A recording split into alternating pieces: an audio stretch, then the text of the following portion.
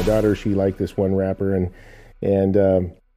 he's an up and coming, I guess, rapper, but he's controversial. But he's not a mumble rapper, is he? No, definitely not a mumble rapper.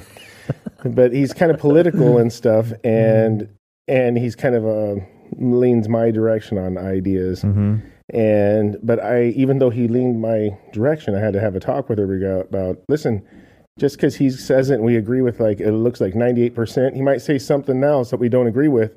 Doesn't mean that you agree with it. Yeah. You got to be okay with liking somebody and not having to agree. I know it's an old concept, but you like them regardless or don't, but you don't have to follow what your just because you're a fan doesn't mean you have to believe in what they believe in. And so many people are impressionable and they will just follow what they say.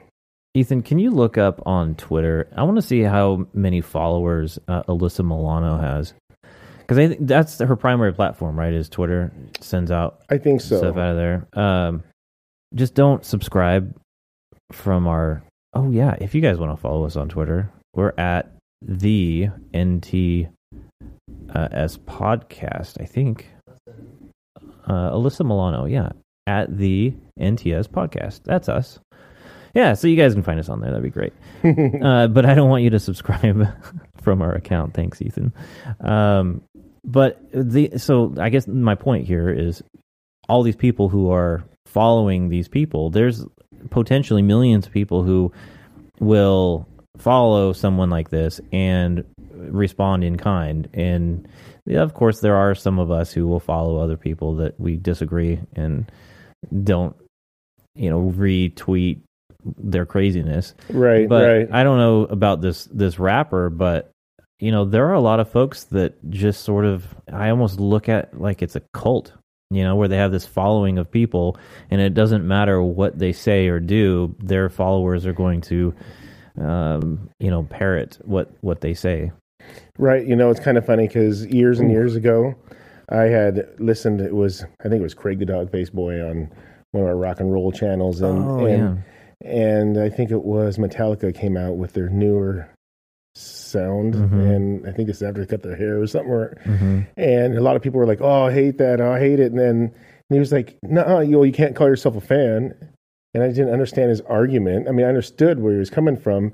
The guy's like, "What do you mean?" Like, and I agree with everybody else other than Craig the Dog-Faced Boy. He goes, "If you're a fan, you like him no matter what. You just like him no matter what." And I'm like, man, when I buy a CD or a tape at that time, I would buy it for maybe one or two songs, and then I might grow to like half or most of them. But I never was guaranteed that I liked all the songs, nor did I ever feel pressure just because I'm a fan of theirs. I love Journey. That's how old I am. And it doesn't mean I like all of their songs, but that's the whole kind of concept of all those people kind of feel like that they gotta, that's how impressionable they really are. And another big one was, and I wish people could remember, but I'm not trying to get into the controversial part of it, but I'm going to mess up his last name, Kaepernick. Yeah. He said he felt oppressed in the very beginning and stuff, and then his changing for, police brutality, and he ended up standing up for all kinds of different things, all said and done. But the big deal, or at least one of the main deals when he first did it, was because of oppression. I thought that was really, kind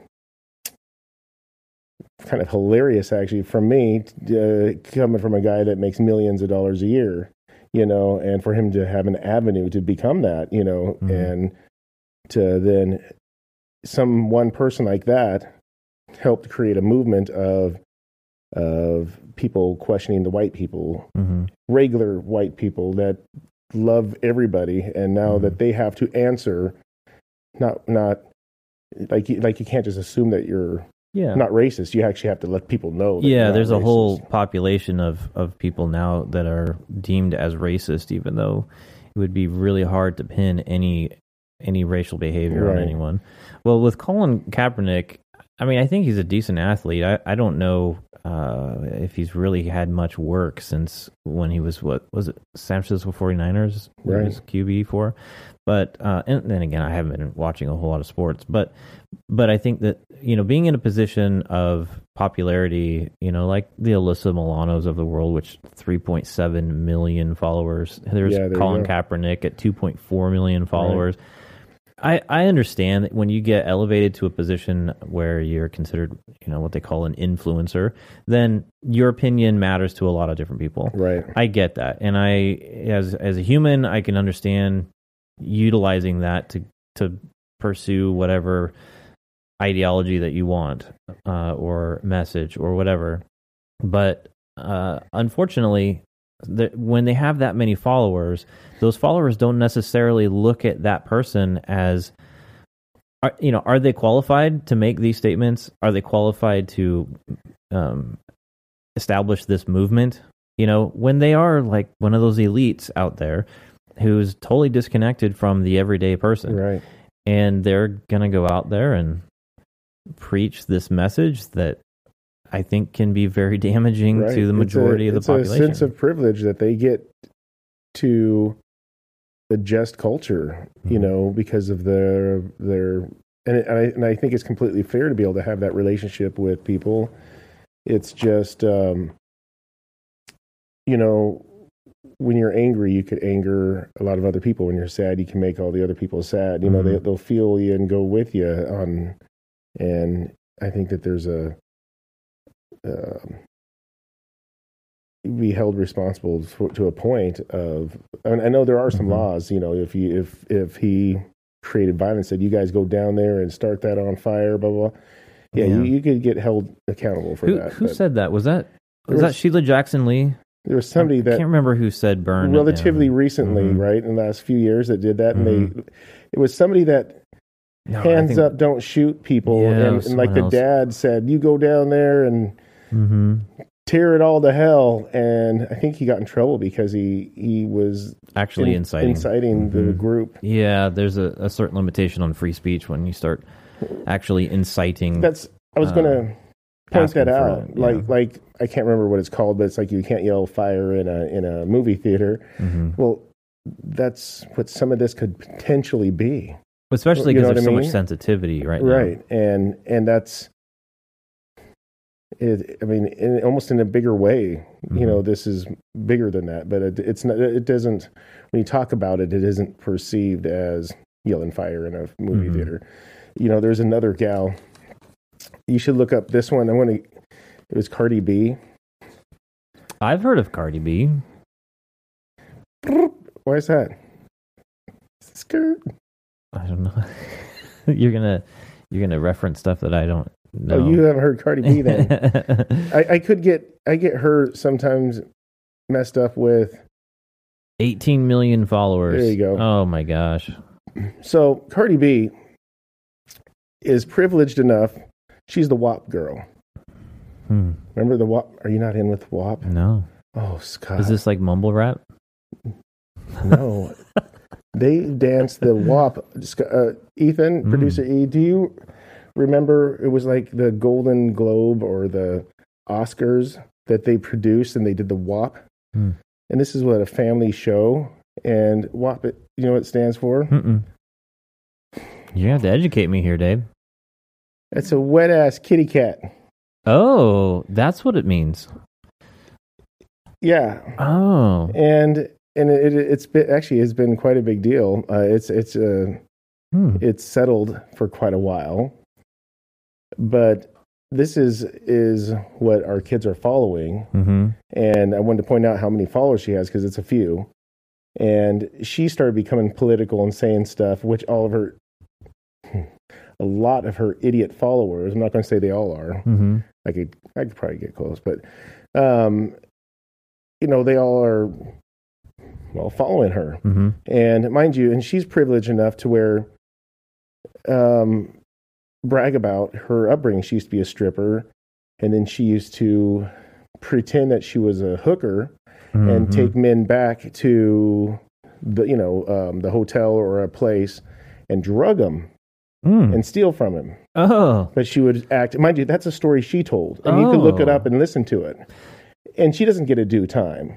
Bill Cosby, he's doing time. Oh, sure he is, yeah. He didn't have as many followers, But I'm just saying. I wonder how, is he on Twitter?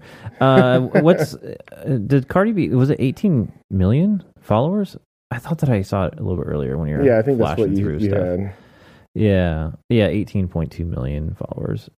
So she admits to drugging dudes and robbing them. Right. But mind you, she wasn't a hooker. She was just pretending to be a hooker. She was a stripper at the time. Yeah, so she could steal. Pretending, yeah. Mm-hmm. And that's drugging and robbing them. I mean, there's that's illegal behavior. And that's a sense of privilege that to be able to be in a position to sit there and brag. But she had to do what she had to do. That's just how it had to be. So does that mean that I could go do that just to get a little ahead? Yeah. To get a little ahead. Yeah.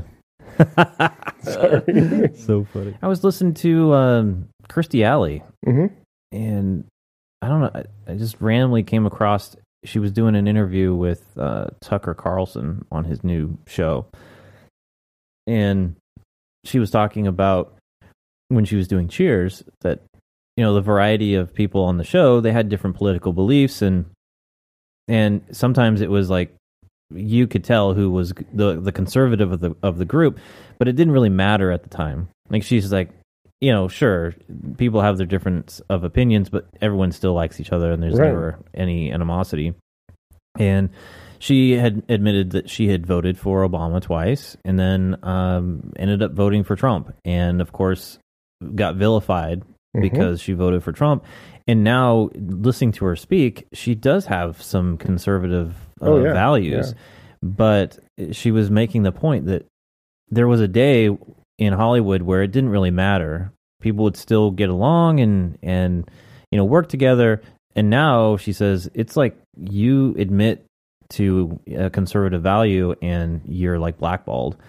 Only time it mattered is when you went to the voting booth. That's when it really mattered. The conversation wasn't so out in the open all the time. I mean, yeah, there was, but the stakes seem so much higher now than it was during that time, that time era. Yeah. It seems. Maybe it was just as, out there then, but just less people. It just seems like that it's everyday life now. It's the name that, around the dinner table that everybody knows of, politics. We all are from a, I don't remember how young that kid was, but the third grader that went in front of some place and was talking about masks in the school, and even the third graders are involved in the politics. Oh, sure, yeah. So it's that concerns me, what's the producer Ethan on Twitter? Gina, is it Carano? I don't know how to say her last name. Oh, yeah. Yeah, Carano. I think that's how you say it. Yeah, so she, UFC fighter, was on the Star Wars, help me out with the name of it. Mandalorian, there you go. Thank you. And then Disney cut her because she had made some controversial comments about, I think was it gender? Are you chewing on ice? Is that what's going on? Sorry. Trying to cool down. Yeah, she's a little bit attractive. It's that it's that gin and tonic, Dave. It's tasty, isn't it? Yeah, it's not Gina Carano. She is she's an attractive woman, but she's a conservative, it turns out, and I guess Hollywood doesn't like her because of it. Right. And why not? Yeah, why not? But I think that because of it, she's also getting attention in other ways. Like, she's got some influence now in the conservative area because of it. So, I guess the way I look at it is you'll find your group. Yeah, as long as that group is still allowed to be around. There's a lot of push to extinguish that one side or the other. But, that's where it, talking about the privilege of, the elites or the rich that, and obviously they get affected by stuff too, but that they have an ability to change they are our culture. That's what we watch all the time and listen to all the time. And they have the ability, like example, it was Barack Obama that had 130 million followers. So when he gets up there and makes fun of somebody, or even states a fact about something, it's heard. And if it's just a fraction of half of them, that's a substantial amount of people, you know, and it's such a big deal to, I feel that even though we have freedom of speech, I think there should be some understanding, you know, how effective your voice can be, negative and positive. Hit that subscribe button and the bell notifications if you're watching this on YouTube. And if you're just listening to the podcast, again, please share it with others that might be interested in listening. And until we see you next time, take care. And be safe.